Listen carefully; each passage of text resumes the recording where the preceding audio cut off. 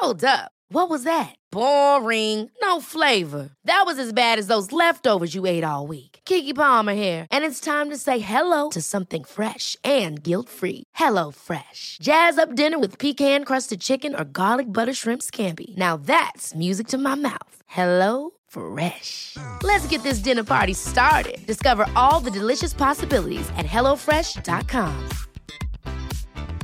Quality sleep is essential. That's why the Sleep Number Smart Bed is designed for your ever-evolving sleep needs. Need a bed that's firmer or softer on either side? Helps you sleep at a comfortable temperature? Sleep Number Smart Beds let you individualize your comfort, so you sleep better together. J.D. Power ranks Sleep Number number 1 in customer satisfaction with mattresses purchased in-store. And now, save 50% on the Sleep Number Limited Edition Smart Bed for a limited time. For J.D. Power 2023 award information, visit jdpower.com/awards. Only at a Sleep Number store or sleepnumber.com. Hey, it's Ryan Reynolds, and I'm here with Keith, co-star of my upcoming film, If, only in theaters May 17th. Do you want to tell people the big news?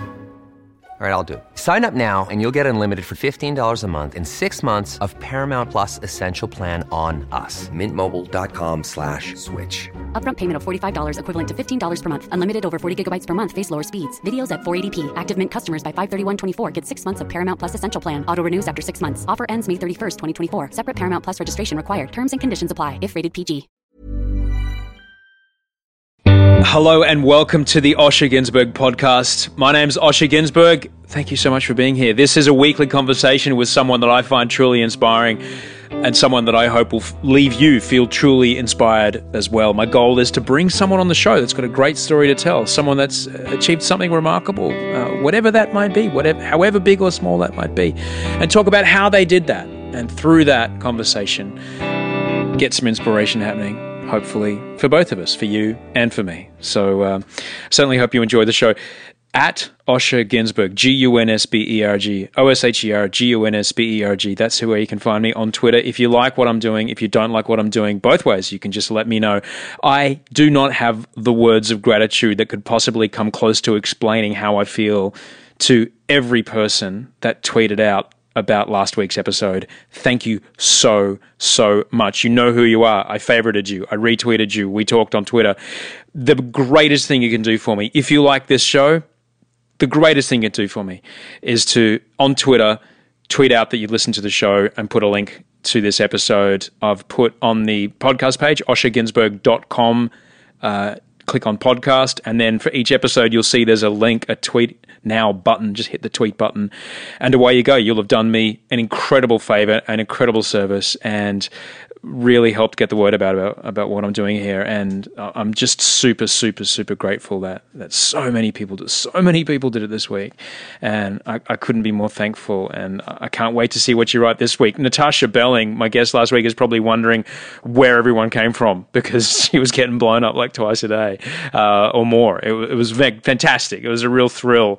And I'm sure that you'll do that today as well for my guest, Adam Garrone from Movember, which is a men's health charity that is, their motto is changing the face of men's health, but they truly, truly are doing incredible things for prostate cancer research and mental health awareness. And we talk about both, so I should let you know right now. It actually gets a bit emotional. So if either of those things are triggers for you, it's okay. Come back next week. But we are going to get into that and about the, how shall we say, effects that both of those two illnesses have, both on us personally and on people around us in the greater community. There is a tiny little small itty-bitty audio glitch. I'm so sorry about that, but I had to keep it in the edit because he says a really important thing and I didn't want to lose it. He's a really interesting man. Adam Garrone is one of the founders of Movember. We talk all about what Movember is. Basically, men grow mustaches through the month of November to raise money and awareness about prostate cancer and mental health. And we talk all about how that happened, how it came up, and how it has now turned into a global movement, and I use that word in no small way. It is enormous what these people are doing. Adam Garrone is an incredible man. He's ex-Special Force. He was an officer in the Special Forces for the Australian military, which is pretty awesome. He's a great Australian doing great things on a global scale, and I am so, so proud that I'm going to say it, that he's one of us, but he's a great man doing great things and just a lovely guy to be around, and is one of the people at the helm of this enormous organization that does such great work, changing the absolute way that medical research is done around prostate cancer. And we get right into that because they're shifting the model of normally researchers work in isolated pods, and the way that they've connected these researchers together from around the world. It's groundbreaking what these guys are doing. And I can only tell you, and normally I'd say to tweet Adam, but I talk about it at the very start of the podcast. If you go to Movember.com, that's November with an M, Movember.com or Movember.com.au, go there, sign up to be a Mo Bro or a Mo Sister. You shave at the start of November and you get sponsorship to try and grow a great moustache. And ladies, you can participate as well by helping raise that money. Every time 1,000 people sign up for Movember, they ring a gong in the Movember office. So let's see if we can get some gongs ringing. I've certainly done it. You can find. I'll tweet out my Movember page.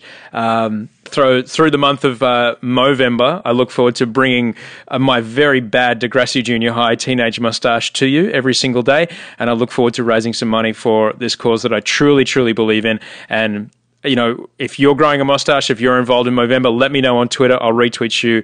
I'll do whatever I can to help support you as well, because it's a really great cause. I really believe in it, and on a very personal level, and it's affected me, and I'm very, very, just couldn't be more proud to be a part of it.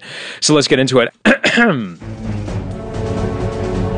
My guest today is Adam Garrone, one of the 4 founders of Movember. He reveals the secrets to keeping his message fresh after 11 years of being a mustache farmer, what it means to be a modern man, how what we say no to defines us more than what we say yes to, the difference between being successful and being significant, and how a bunch of mates in Melbourne growing mustaches for a laugh turned into the largest men's health movement on the face of the earth.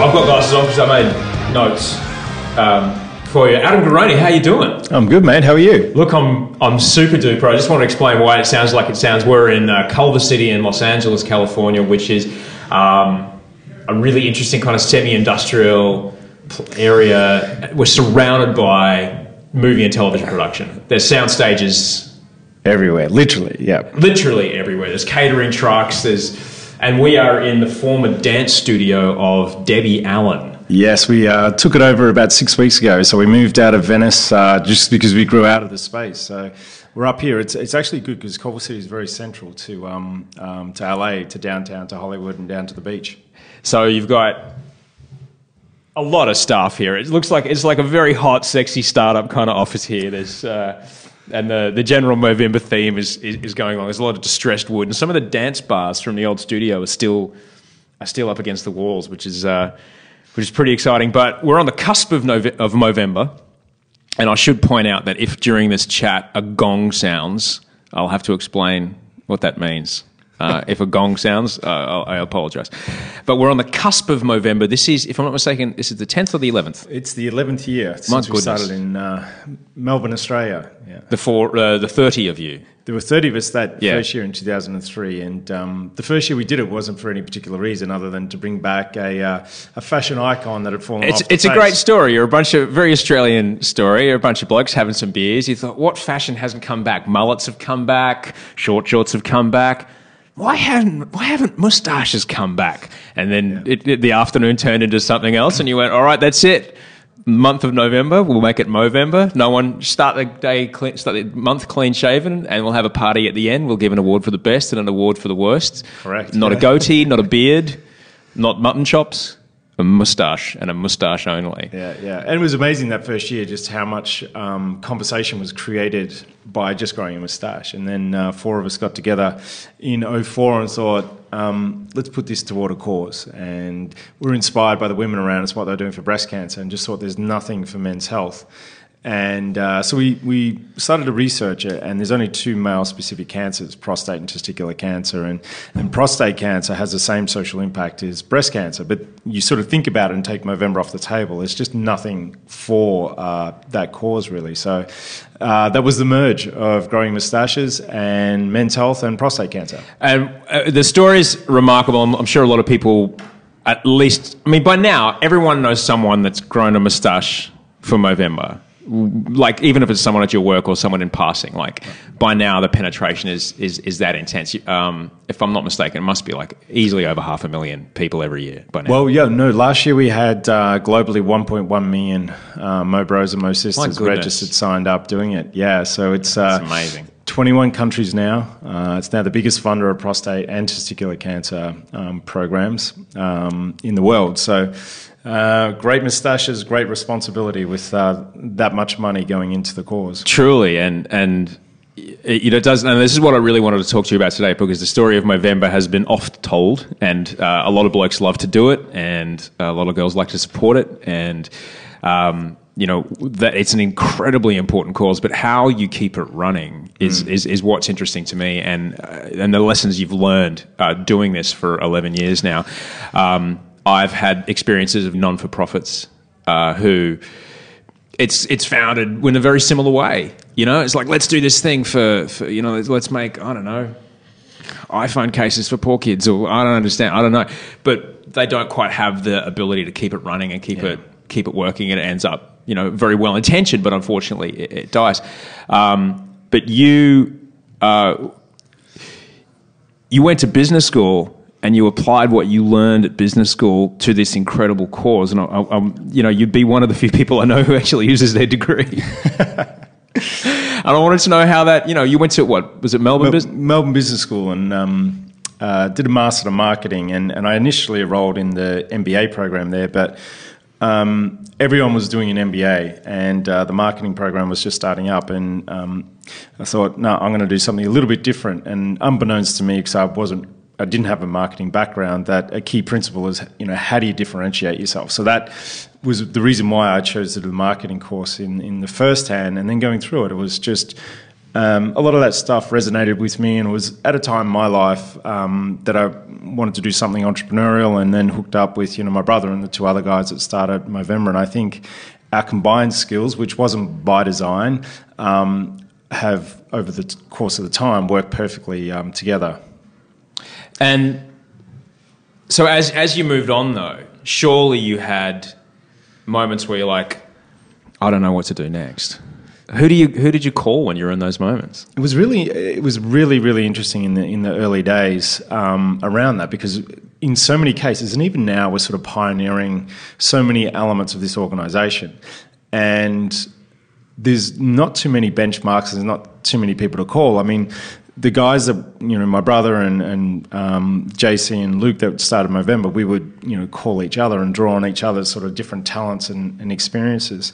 But in many ways, we were pioneering, renaming a month and creating a movement around a cause, and then using technology and the internet and then social media to leverage all this stuff. And, being based here now for 6 years, we're even in the US sort of pioneering a number of those things. And of course, so many campaigns now have leveraged that, which is a wonderful thing. We sort of set out, and one of our core statements when we set out was to create a new generation of philanthropy. And so many guys that do Movember are doing a charitable thing for the first time, and then they get inspired, and then they'll go and do a bike ride or a run, or in a lot of cases, they'll start their own campaign, which is a wonderful thing. But there was certainly lonely times when you're just sort of scratching your head going, wow, I think we're doing the right thing here.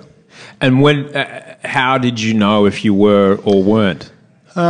We've always been really close to the community that do Movember, and initially that was us, and so we always thought we wanted to stay true to the sort of the humble beginnings of Movember. And one of our other statements we use at Movember is, what we say no to defines us more than what we say yes to. And over the course of this journey, and with the success of the campaign, we get thrown a myriad of opportunities and things like that. And it's always sort of stepping back, and there's been times where there's been big opportunities on the table, but they just didn't fit right from a brand point of view. So we've held our brand central to everything that we do. And one thing that we do, one of our core challenges now, 11 years in, is how do you keep the campaign fresh and relevant? You know, when we started Movember, we had kids that were 12-year-old that are now 22-year-old young gentlemen that we want, you know, to join the Movember movement.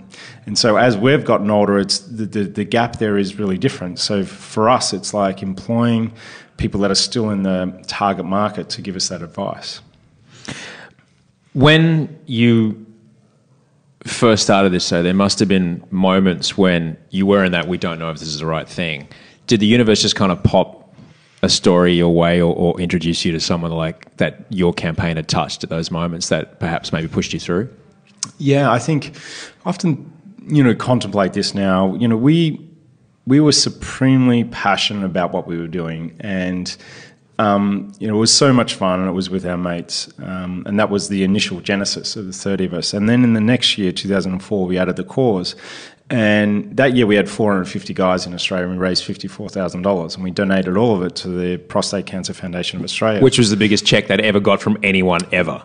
Correct. Yeah, and just to see how rewarding that was and how appreciative that organisation was, and then downstream to see men that were going through prostate cancer and then their sons that were our age being so appreciative, well, sons and daughters, and in fact so many daughters were so appreciative of this. It was the most rewarding thing we'd experienced. So that created this passion, and you know, whatever you do, that you're going to get through curveballs and barriers and things like that. And it was that passion that, you know, enabled us to persist through all those things. When we first brought the campaign to the US and Canada and then the UK, that was so hard. Those first couple of years were, you know, myself and Jason, we left our friends, our family, and sort of pursuing this thing, trying to establish our lives personally, but also the organisation here was exceptionally hard, and we went nowhere near our expectations of the first couple of years, but we stayed true and believed in what we were doing. And it's,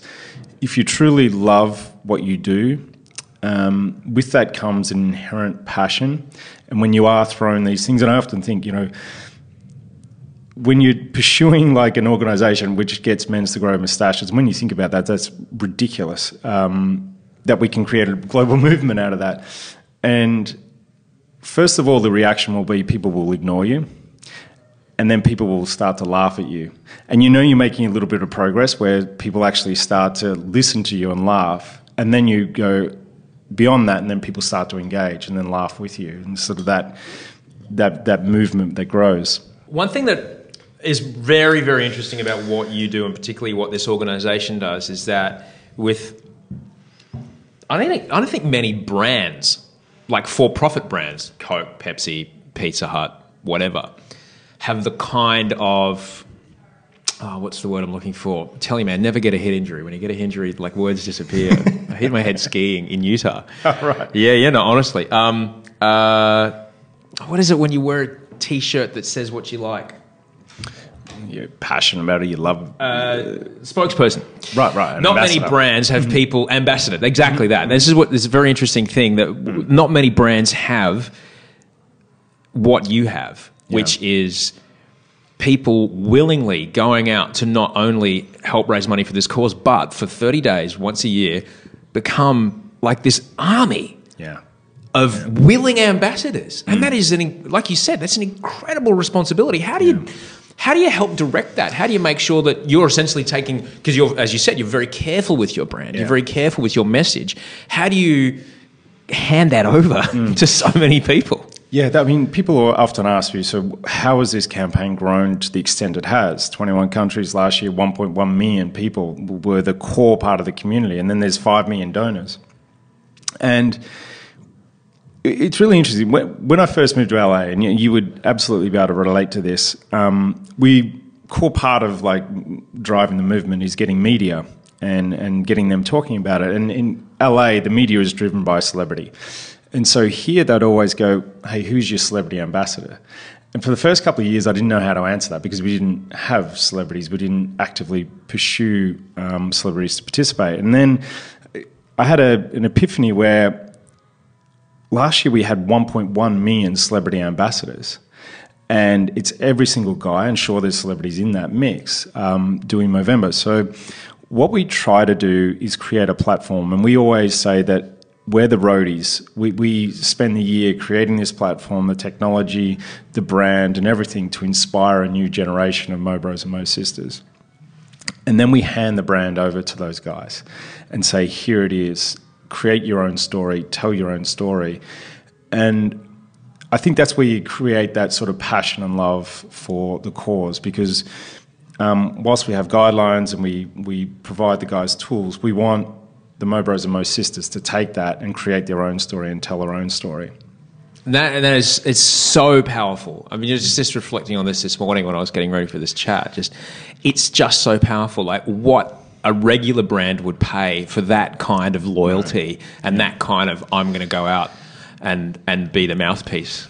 Yeah, and it's really interesting. Right now in October, our role is to build the community. And so we're propping up the conversation. We're pushing out content and emails and things like that. And it's really interesting. Come sort of November 1st, the community reaches a tipping point where the momentum and the conversation is then created by the community. And so our role then shifts from building the momentum and community to actually guiding it and managing it. When you have millions of people wearing your brand literally on their face, it's almost impossible. All you can do is guide and inspire it at that stage. I look forward to it every year. It's a fantastic thing to be a part of. I'm so proud to be a part of it. My story is the same as many people's story. It devastated my family, and it's oh man, I'm emotional just talking about it, because it's so important, man. It's just so incredibly important. It's such an insidious disease, and that can be prevented so simply. Yeah, and as we've talked about, we do focus on prostate and testicular cancer, but one thing that we're also very, very passionate about is mental health and mental illness. And anyone who listens to this podcast knows that I'm quite open about my experience with that. And for us, that's so much about the conversation. And if by growing a moustache that becomes a bridge for the guys to have that conversation, that is so wonderfully powerful. And yes, we raised $140 million last year. Oh but God. For us, the conversations are more valuable. Because we just get emails and discussions all the time around guys going, for the first time ever, I was able to tell my mates that I suffer a mental illness and I take medication for it. And I have that now with close friends that each year sort of feel confident enough to have that conversation, which it's a simple conversation that it absolutely saves lives. And I'm quite open about my struggle with anxiety. I mean, and I have no problem talking about it, because it's such a thing that defined my life for so long. I was so ashamed of it. Yeah, I was so ashamed of and then trying to self-medicate. Yeah, it didn't work out very well. right. And it's we often.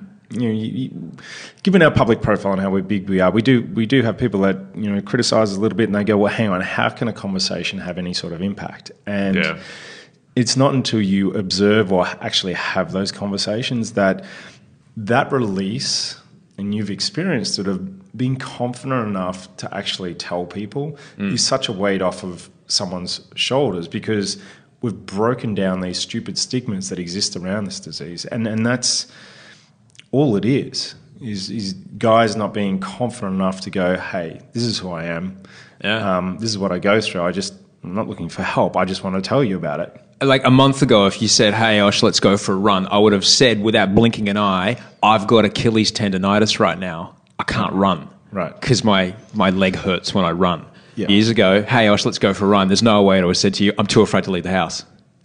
Yeah, because I would have it's the same, you know what I mean? No, and it's a disease. And the perception we have is like someone goes, I've got prostate cancer. People go, okay, you need to be treated and you'll be good. Yeah. Someone goes, I suffer from a bipolar disorder or anxiety or depression. It's like, as a society, we still haven't got our head around how to actually react to that. But it's a disease and it's treatable. It's actually also preventable as well. And that's a big part of our message for mental health and cancer is so much of what we can do in our 20s and 30s can prevent some of those things coming on in later life. What kind of things are you talking about that can prevent these things? Yeah, for us, it's living a healthy, well-balanced life. So good diet, exercise, alcohol in moderation, not smoking. A big one is managing stress and work-life balance and things like that, and just enjoying life. So it's a very holistic approach. I mean, for sure, there's some people are genetically predisposed to get cancer or a mental illness, and that's a fact. But there's other people that aren't, and it's a function of their lifestyle. So for us, a big part of our message now is around preventative health measures and staying active and being with your friends and having a good diet. One thing that is, and I was thinking about this morning, one thing that's such a massive advantage, you talk about the conversation and the power of the conversation, and I know you're not alone in, as a foundation promoting that, because it's so important. But you land in this enormously important month in American families. That there's this ritual around Thanksgiving where families who haven't seen each other, sometimes for 2 years, because sometimes if people are married, they do Thanksgiving at one person's house 1 year and that. Sure. What are some stories that you've had? Like that did that dawn on you? How quickly did you figure that out when you got here? Because it's what's the last Thursday in November or something like that? Every year. Pretty quickly, actually. And it's really, really interesting. And these are some of my favourite stories, actually. It's bigger than Christmas. It's totally bigger than, because not everyone's Christian in America, all right? There's a lot of different religions here, but everyone has Thanksgiving, regardless if you're Hindu, Jewish, Muslim, Christian, right-wing, whatever. Right. Scientologists have Thanksgiving, right. All right? Yeah. Maybe Native Americans don't. Maybe that's the only people that don't have Thanksgiving. True.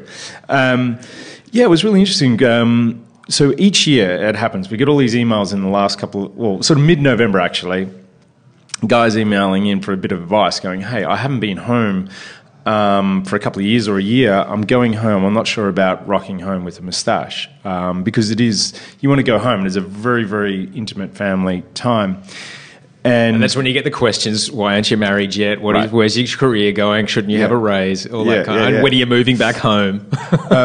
So obviously we encourage them to keep the moustache and go home. And what's wonderful, after Thanksgiving, we get so many emails and phone calls. Guys going, thank you so much. For the first time ever, our family talked about men's health. For the first time ever, a guy learns that his grandfather had prostate cancer. So he knows because of Movember to challenge his dad around screening. And in a number of cases, because of that conversation, the dad goes and has screening for prostate cancer and finds that he's got it. So that early detection and that conversation is so crucial. And it's really interesting, girls typically grow up having a conversation about their health with their mum at a very early age. Men just don't have that we don't need, as teenage boys, to necessarily have that conversation. So generally speaking, we never really have that intimate conversation with our dads. And so for us, again, it's just that conversation that is triggered by the most stupid-looking moustache. And yours is resplendent. It's not a stupid-looking moustache. I shaved this morning, and what are we at? 17 days. So I'm not far out. I shaved this morning after a week. I'm like, I'll be all right. I'll be all right. Every year I get a little. It's way grayer this year than it was last year. Though. Yeah. It's when I have facial hair for the majority of the year, of course. And, you get year-round status. You're okay. But when you shave down on the 1st, and then about a week into November, it's like, oh boy, if this doesn't grow back, I'm in trouble. You've, through Movember, just before we move on, I want to get more into the business side of how you do what you do, because how you've created this brand and how you've worked with this brand and the inspirational nature of this brand is really important. And I think a lot of people align with it so much because they can see that your intention behind this brand is so true and is so real. So I want to get to that in a second, but just what has been the Most Sisters experience through this, and how have you worked to kind of develop that, and what's the feedback you've got from women that get involved? Yeah, I mean, for us, most cis women have been an integral part of Movember since 2003. And when you think about it, women play a really important role in men's health. And they're typically the ones prompting us to go to the doctor, whether it's our mum or our partner later in life. Because, again, generally speaking, men will just hang on until there's a limb falling off before we'll head to the doctor. So they're the ones that... Hang on, my friend Wazza, everyone knows someone called Wazza. Right. He describes his dad as like, my dad's the kind of guy that would only go to the doctor if his arm's on fire. And even then, he just walking up, I've got another one. Like, he's that's exactly what he's saying. Sorry to interrupt. I'm sorry to interrupt. But yeah, you're talking about men that just don't go to the doctor unless their limb is falling off. Yeah. And so girls in Movember play a similar role in that they're the gatekeepers to say it's okay to do Movember often. They're the ones encouraging us men to do it, because typically charity and the charitable movements were created by women, and the whole breast cancer movement is, a phenomenon. So in that case, it's the women taking the lead, and they're the ones fundraising, the guys supporting. And Movember's flipped that model on its head, where it's the guys taking the lead, supported by the women. So we find a lot of the team captains are women, so they'll register a team and then they'll recruit. You should celebrate yourself every day, but some days you should celebrate with jewelry. Whether you want to commemorate an unforgettable moment or just bring some added sparkle to your collection, Blue Nile can offer you expert guidance and a wide assortment of jewelry of the highest quality at the best price. Go to BlueNile.com today and experience the ease and convenience of shopping Blue Nile, the original online jeweler since 1999. That's BlueNile.com. BlueNile.com. Hold up. What was that? Boring. No flavor. That was as bad as those leftovers you ate all week. Keke Palmer here, and it's time to say hello to something fresh and guilt-free. Hello Fresh. Jazz up dinner with pecan-crusted chicken or garlic butter shrimp scampi. Now that's music to my mouth. Hello Fresh. Let's get this dinner party started. Discover all the delicious possibilities at HelloFresh.com. For all the guys in their life to this is like, say, for a workplace or something along those lines. Yeah, right. 60% of the donors are women, so the guys are out there and the feedback has been amazing, because this is the first time in history on this sort of scale men have actually become passionately involved in their health, and women have been trying to prompt us to do that forever. And we often we use fun as the Trojan horse for this. The main reason guys do Movember is because it's fun. They get to experience what they would look like with the moustache, and they go on this 30-day journey. They only get to do that because it's validated by the cause. So, and by virtue of getting involved, they have to then become knowledgeable about why they're doing it. Otherwise, they'll get called out. And so they start to have these conversations, get engaged with their health, and actually start to take a really proactive perspective on their health. So at a Movember event, if it was just the guys with moustaches in a room, it'd be a pretty weird party. So the women bring us together, and they're a beautiful support for us. I know I talked about this last time we spoke on air, of that incredible experience I had. I think it was the 2007 Movember Gala at Luna Park in Sydney. There must have been, 8,000 people there. Right, yeah, I remember that. Yeah. Half of which were women. Yep. And my whole month had been, what is that on your face? From a lot of women. And here I was at this party with every one of them going, oh yeah. It was like, hang on a second. It was awesome. Yeah. Don't get me wrong. I was at a fiance at the time, and everything, nothing happened. But it was just like, oh yeah, man. Like, the women that were there were so into it, and they were so into the men that were growing these moustaches, and that really moved me. That these women were so supportive and so into it, and just the pheromones of the air that night were just, my goodness, there was it's probably a lot of 6-year-olds out there now. little Movember babies, little moustaches rocking around. Probably if you were born in August or September, just like your parents. Yeah. Possibly. So because of the massive success of what you've done, and rightly so, because it's an incredible story that you've created, and I'm ever so proud that you're an Australian man doing this. I wouldn't really mind if you were from another country, but I'm especially proud that you're an Australian. You've gone on to speak about your experience at the university that you went to, but also at Harvard, at Stanford, at the London Business School. What's it like to be asked to talk at these prestigious places that create the business leaders of the future? Yeah, it was TEDx is another one, which was a really interesting. Oh, yeah, you did TED. You did TED in Toronto. Yeah, and it's actually wonderful now that can sort of, because we were sprinting to try and keep up with this growth, that now in a position to be able to reflect back on this wonderful journey and share what we've learned through that journey with other people, with other entrepreneurs or people that are wanting to start their own cause is a great thing. And this is another way for us to be able to give back to the community. And it is, it's one thing that now I dedicate a fair amount of time to is sharing the story so other people can, learn from it. So what are some things that you share with these business students about how you run this place? Yeah, it's really interesting. So we're a not-for-profit, but we never use that term Movember. We're all about profit. We run it as a business. We've got about 105 employees now. I think one has come from the charitable sector. So we run this like a business. The only difference is where the profit goes. It doesn't go to shareholders. It goes to the programs that we fund. So that is a really important cultural thing at Movember. The other thing that we hold true are our values, and everyone is employed against those values. Every decision we make is based on those values. Our number one value is fun. We've got accountable, caring, humble, innovative, and so for us, it's staying true to who we are.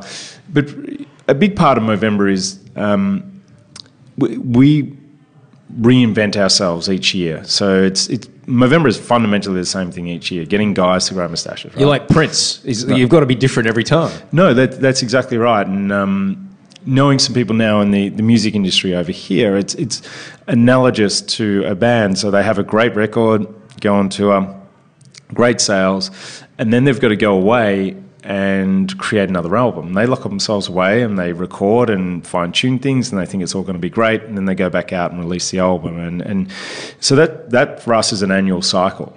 And we spend January and February pulling apart the campaign. We're very critical around what worked and what didn't. And then we reconstruct the whole organisation and tweak it and hopefully make it better and more engaging. But a big part of us, and I've thought about this at a personal level, also organisationally, is the difference between being successful and being significant. So for us, we were clearly successful, and a big part of our driver is still being successful. And what I mean by that is the focus on the top-line numbers. So how many people do we have participate each year, and how much money do we raise, and how many conversations do we have?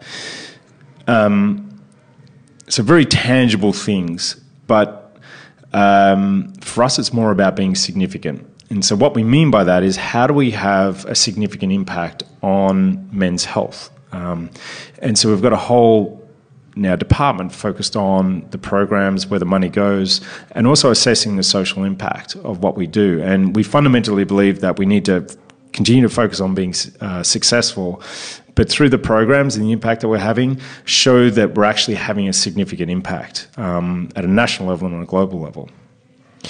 So when you're have you seen how other NFPs run? Have you gone? Have you learned from that? Yeah, we have a little bit. I mean, we choose benchmarks in various categories of our organisation.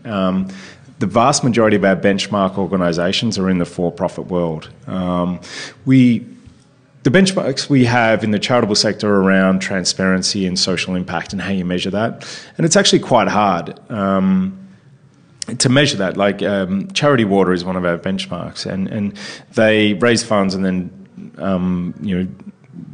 dig wells in third world countries. Now, and they do an amazing job. I think their latest campaign was we're buying 2 rigs, and if you supported the rig, you get a GPS email every time the thing's drilling. Yeah, and so you're constantly aware of where this thing is, where the money got spent, and how many gallons of water are coming out of this well every day. Yeah, and how many people in that community are impacted. It's a wonderful thing, and it's relatively easy for them because they are doing something very tangible. For us, where we're funding research, which may take 5 to 15 years to result in a new drug or a new treatment option, it's very hard for us to sort of track that progress on an annual basis. But that's our challenge, and we don't shy away from that. And even the support programs for the men and the families going through this journey, how do you truly assess that those support programs are having a real impact on that family? And so that's a huge focus for us now. So tying, a guy raised $100. Okay, where that goes into this massive pool, but what's the impact that we're having? So that's a huge focus for us now. So that's one case. But in many other elements of the organisation, whether it's social media or our PR or our website, we have, in each case we have a benchmark organisation, and for the majority of cases that's outside the charitable landscape. I was just thinking, like you talk about research, and I know this because a mate of mine was actually working as a researcher with the guy that developed it. Since Movember started, the vaccine for cervical cancer has been developed, implemented, and is now out there. When that happened, what was the reaction here? Did you go, oh, like there's hope? We did actually. Yeah, it's really interesting. I'll take a slight tangent and then come back to that. We have time. I think one of the other key success factors for Movember is naivety. And the four of us that started Movember had no charitable experience whatsoever. We may have made a donation, that'd be about it. So we actually came to Movember and this whole charitable landscape naive of the rules and the way you normally market ourselves and all that sort of stuff. So, for example, so many charities use fear-based marketing. In the normal prostate cancer conversation, they would normally lead with 1 in 8 men in Australia are going to get prostate cancer. Therefore, grow a moustache, raise money, and we'll effectively cure this disease. We've never, ever done that. This year's campaign is called Gen Mo, which is a play on Gen X, Gen Y. Doesn't even talk about prostate or testicular cancer or mental health. It's about inspiring a community. And so that is one example. The other example was 3-4 years ago, we'd raised collectively $100 million. After this campaign, we'll have raised $600 million. Wow. And oh my God. So we sat there and thought, all right, we've raised $100 million globally. At that stage, we were funding research in 6 countries. So we did an audit of the research and that we were funding. And we found there were common themes. We need a better test for prostate cancer is one. And so we said to the doctors in Melbourne and Sydney, hey, do you know the guys in Boston and Montreal and Seattle and Chicago and London and Dublin that are researching exactly what you're researching and we're funding all of you? And at that stage, they didn't even know each other existed. Huh. And then we dove into the research world and realised at the level foundations like us fund is at the very exploratory, non-commercial stage, that there's no collaboration. There's no true collaboration because the way they get grants is competitive, which is good at that point. They get written up and then they get more grants. But they don't share. The only thing that they share is a breakthrough. They don't share the 90% of things that end in a dead end. But that data could be useful to someone else. Exactly, yeah. So we thought, no, we're going to try and change. And this is where that naivety comes back into it. It's like, no, this is not right. And you look at open source software and how that's developed now. So you just wander and think you're going to bust out 150 years of scientific innovation of like, I research this, I get a grant, I do this, I sell it to a drug company, I buy a boat. Right. Yeah, exactly. And that's a 15, 20-year cycle. And that's that industry. And it is industry. Let's be honest. People make money out of these drugs. A lot of money. And so we thought, well, how do we disrupt this? How do we change this? Because this, from our perspective, is not right. And so what we do now is we take 10% of what's raised in each country and it goes into a global fund. And we've got 8 of the best scientific minds in the world that now effectively manage that fund. And they come together and decide what projects would best benefit from a global collaborative project. And last year, $15 million was invested into that. We've now got 5 or 6 of these initiatives going, but the first one we kicked off 3 years ago has brought together 140 researchers from across the world that are tasked with trying to find a more effective test for prostate cancer. And it's just amazing. I've sat in on some of the the quarterly phone calls, and we get together manually, and then we build an online collaborative tool for them. And what they're researching is exceptionally complex, but the way they go about it, it's like 1970.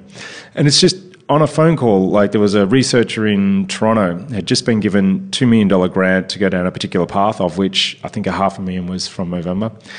And he was explaining his project. And then there was a London researcher, and he goes, we've been down that exact path, 2 years. We spent £1 million on that. I'll email you the results now. And so you could feel how deflated the guy in Toronto was, because he'd spent so much time, building the case to get this grant. He's now got it. And the guy in London goes, don't bother. And so it's like, you talk about this group genius of now there's 140 people that have the confidence to share what's not working, which is more important in my view than what, because they'll iterate off of that and get a breakthrough. And you look at polio is a prime example, where it was a quirky guy that came up with a vaccine who went down a totally obscure path that no one was going down, and that's a vaccine we've all now got that's eradicated polio. And so to bring it full circle, when things like a vaccine for cervical cancer comes out, that gives us a whole lot of hope. There's no vaccine on the horizon for prostate cancer, although there is some research around some viruses we get in our teens that may be associated with it. But for us, we can effectively cure this prostate cancer disease. And if you look at testicular cancer, we've effectively cured that, meaning no man should die from that disease. And we are funding research in there to have better treatment options. But what it's a combination, and absolutely, if you don't show up with testicular cancer to the doctor, you will die. And 20, 30 years ago, a lot of men were dying from that disease. So through awareness, through men presenting early, through a more effective screening test, through better treatment options, prostate cancer will become a very, very manageable disease. And that's what's on the 5-10 year horizon. And largely that's because of Movember. Amazing. It's incredible that in our lifetime we'll see this. Absolutely in a lifetime. Mind-blowing that a disease which 40 years ago, 50 years ago was just slaying. It was a death sentence, Death sentence. If you had it, they found out way too late, and that's it. Good night. Yeah. And in our lifetime, we'll see that I'm going to cry. Like, there's teenagers right now who will never know what it is. Yeah. And then again, it's about stigmas. The stigmas associated with cancer are changing, and it becomes a very manageable disease. And we can prevent a lot of cancers to start with. And then it's about early detection and then effective treatments. A lot of guys, I'm only going to go from my experiences. Like I went to an all boys school, and then all my mates were guys, but and then women started to come into my life. But the only men that were in my life were my brothers, the guys I went to school with, and then a few people I work with. And my experience and what it is to be a man, and what was informed by what it is to be a man, through my father as well, was just that. It was probably 30 men, right, tops. All right. Then I started doing jobs where I'd meet vast amounts of the public, particularly with Channel V and Idol. I counted myself incredibly lucky that I had exposure to parts of the community and points of view that I would never have otherwise been exposed to. And it really affected me, and it really affected hearing all these stories. How is your view of what it is to be a man and manliness, I guess, been affected by the stories you've heard and the men you've met? Like in that backyard in 2003, that Adam versus this Adam. Like, how did those two men see the world differently through that lens? It's a really good question. My brother and I, who were two of the 4 co-founders, both went to a Catholic boys' school, and we had our dad, and so we probably had a fairly traditional upbringing in that. And I think, and then I joined the military and was an officer in the military, so it was I had a very structured first sort of 29, 30 years of my life. And then we came across the Movember thing, and I think it is broadened my thinking and approach to a lot of things so widely. And we're now surrounded by, and literally, particularly this time of year, 5 to 10 emails a day from guys that email me directly and share their story. And these are heart-wrenching stories in some cases, where these guys have been dealt a really tough hand. And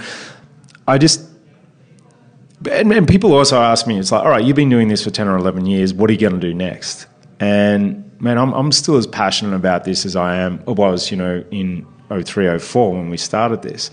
And it's because, I know there's so much work to do, and you get surrounded by people that rely on this time of year to have discussions and bring light to the challenges they have. So I think it's certainly rounded my thinking and my approach to things, and how lucky and privileged I am to be in this position, and how much enormous responsibility comes with it. And I think about that, daily, all the time. And because I can see the changes that we're actually making in society. So it's been, for me, just this wonderful, wonderful maturing journey that we get to be at the centre of this and be touched by so many wonderful stories. Do you think, and I'm asking this because I know what I think, do you think we're entering into a different phase of what it means to be a man? Yeah, totally. I think, I sort of think about this because with the gay movement, for straight men came this metrosexual time, and I think men lost their masculinity a little bit, and now we're all comfortable. Well, you're saying that the 2003 to 2007 blonde hair for me wasn't a good look? No, I know exactly what you're saying. But I think we gravitated away from what it meant to be a man, and I think we're now absolutely gravitating back, and you can see with facial hair now and grooming and everyone just being so much more comfortable with their sexuality, and it's almost not a non-conversation now, and that we're coming back. And the last few campaigns for us were about the modern gentleman and what it meant to be a modern gentleman, and part of it was being proactive around your health and obviously doing Movember, but it was really bringing back what it meant to be a gentleman and giving those messages to the guys. So it's really interesting to see this evolution of probably the last 15, 20 years of guys. And I think grooming is like a really tangible sort of signal in terms of masculinity. And for us, it's one program we've implemented this year. It's called Movember Rated Barbers. So grooming is obviously a key part of Movember. And men, and I remember this, I would go to a salon for the last sort of 5 years. Now I've gravitated back to going to a barber, and I'd spend $80 for this haircut. It was ridiculous. And now I go to a barbershop and, hang out with guys. And back in the day, the barbershop was a hub for men to go and just hang out. It was the Twitter of its day. It truly was. Yeah. And particularly here, the African American community never actually lost that. The black barbershops over here, which is a network, that's like a community hub. And you speak to those guys, and they have like one or two barbers throughout their life, and they have a really intimate bond with their barber, and girls do with their hairdresser. So we're doing the Movember Rated Barber things to acknowledge the barbers that support us, but to really bring that back as a hub and a safe place for guys to go and obviously get their haircut, but have a chat and just hang out. So you mentioned the modern gentleman. What are some things before we get out of here? Because you're a busy man. We're like 10 days away from launch or less. What are some things that a modern gentleman who's perhaps listening, whether it's a young guy or someone's like a mum of a son, right. What are some things a modern gentleman should have or should know how to do? I think just having a really great sense of confidence, not in an arrogant way. And one of our values is being humble. And I think that's a beautiful virtue. So being confident but humble. I think it's about style and having your own style. It's about grooming. For us, it's certainly being knowledgeable about your health not just your health, but those around you, your dad, your buddies, and having those conversations. So, and it's also looking after the women in our life and opening a door and not thinking that's being chauvinist or old school. That's what being a gentleman's all about, is putting others before you. And there's a lot of being what you talk about, the confidence in being a man, and not an arrogant way, but a lot of that. And I can only speak in my own experience, but a lot of that I've found that once I started to do that, the women in my life kind of relax. It's like, there's a barrier that I can lean against. The emotional differences between men and women have been documented many, many times. But if I stayed strong, the women in my life were like, oh, okay, I can have my 15 ups and downs this hour knowing that it's going to be okay. Right.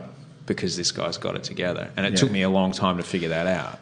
Yeah, I think that it's a maturing thing, but just having that confidence in a humble way is a great virtue. And particularly in this city, you see how ego dominates some people and social environments, and it's quite surprising where you just go, no, I don't need that in my life, and you just be confident in who you are. And I think that will then attract really genuine people into your life and genuine conversations. There are a lot of genuine people in Los Angeles. It has this reputation that it's false and it's plastic, and it's got a lot of, the word here is blowhard. A lot of people that are just full of a lot of hot air. That actually exists. I'm not trying to say those people don't exist. They do exist. But the people that are actually getting things done, the people that are actually cutting the deals, making the things, whether it's in tech, in movies, in TV, and whatever, in my experience, they've all been really genuine human beings. Yeah. Because you don't want to do business with an asshole. No, nobody does. No, that's exactly right. And you're right. They're absolutely here. And it's such a big city, it's hard to find that group. But you eventually do. And I must admit, it took me 3 years to really feel comfortable in I don't even call it a city, it's a place, in this environment. But it's such an entrepreneurial place. Everyone, including myself, has come here to make something, in entertainment or in America or philanthropy in my case. I've made no secret of it. I love being in this country. I love being in Australia. And people ask me all the time, what do you like better, Sydney or Los Angeles? It's China, and for you it would be Melbourne, I guess. And I'm sure you get asked this all the time. They ask you what's better, and I'm like, it's trying to compare the best meal you've ever eaten to the best sex you've ever had. One is completely different from they do not compare, and they serve different purposes. Yeah, and that is simply it. Yeah. But there's something about here. When I was in Brisbane, we used to drive to school. We would drive past the old Arnott's Bakery, and you could smell them cooking the Tim Tams in the morning, or the milk arrowroots. You could smell this back when I still ate that stuff. You could smell it, and you get up in the morning here, and you smell that people are here to make shit happen. Yeah. And just being around that drives me so much. It's infectious. The stories you have here, whether it's Australians or Americans that have moved to LA, are truly inspiring. It's like, here's a person rolling the dice, living on someone's couch because they're passionate about music, or acting, or getting in the tech space, or whatever it is, and people are just going, no, it's a scrappy city. You've got to work so hard just to survive. But here, not only success, but also potential of success is a commodity, an absolute commodity that is celebrated in this culture, which I love being around. Yeah, it is. It's wonderful. People go, you've been successful. Tell me your story. I want to learn from you. And I think that approach, we need more of that in Australia, to be honest. I think it's like, sometimes I have to explain the tall poppy syndrome. It's like no one has ever heard of that here, whereas in Australia, it's it is a part of our culture and part of our heritage, I think. But it is people, and when you do explain that people here just like shake their heads in a little bit of disbelief. I am so grateful that I got a chance to speak with you today, Adam. Thank you. I'm grateful that I know you. Because it's a big city. It is. You get lost here. Someone was trying to ask me, why do Australians stick together? It's like any immigrants stick together, because occasionally you just want to look at each other and go, did you see that? Can Yeah, right? You just want to look at each other and go, it's not about eating the same food or whatever. It's just like having that moment where you go, all right, it wasn't just me. Yeah. I totally get it. May this be your best Movember ever. Thank you. I'm so happy to have been a part of it and stay a part of it. And as long as I can grow facial hair, I want to be growing a moustache every year for you, man. Mate, thank you so much. Always a pleasure. Always a pleasure. Awesome. Thank you, brother. So there you have it, Adam Garrone. I'm sure you can get why I'm so excited to talk to him. He's an incredible guy. Movember.com, Movember.com. Mo Bros, Mo Sisters, sign up. Let's make it happen. Let's bang that gong in the Movember office. And Mo Sisters have an enormous role to play. Adam touched on this often, and I have been this man. You have to run it past the woman that you're kissing. Say, hey, babe, I'm gonna grow a mustache for a month. It's gonna be terrible and scratchy for the first couple of days, and then it's just gonna look weird for the last 20 days. And so, if you're a woman, if you're unable to grow your own moustache, please support the men around you who are growing their moustaches. Sign up Movember.com as a Mo sister and do what you can for this remarkable charity. And like I said again, Movember.com, tweet me at Osher Günsberg, tweet me your Movember pages. I'll retweet them. I'll do what I can. I'll do what I can to get the word out for you, because as you heard, it's a cause very close to my heart. It's a charity that supports two things that affect men's health that have affected me personally and affected my family as well. So I'm just really, really grateful. Thank you so much to everybody that's listening to the show at Osher Günsberg. Tweet out that you listen to the show. If you like the show, tweet it out. Go on iTunes. You can subscribe on iTunes if you like, but if you could tweet it out that you listen to this episode, you would make my day. I love you for listening. Thank you so much. Movember.com. Just do it. Grow a mustache. It'll be awesome.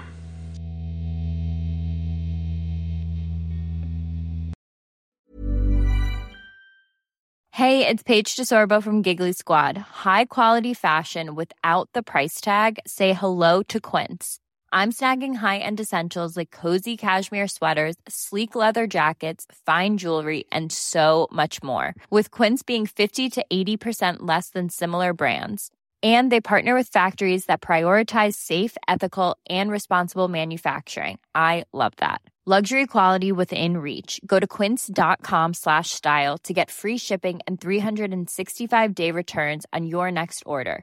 Quince.com/style.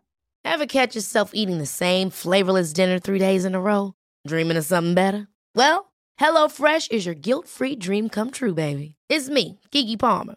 Let's wake up those taste buds with hot, juicy pecan-crusted chicken or garlic butter shrimp scampi. Hello Fresh. Stop dreaming of all the delicious possibilities and dig in at HelloFresh.com. Let's get this dinner party started.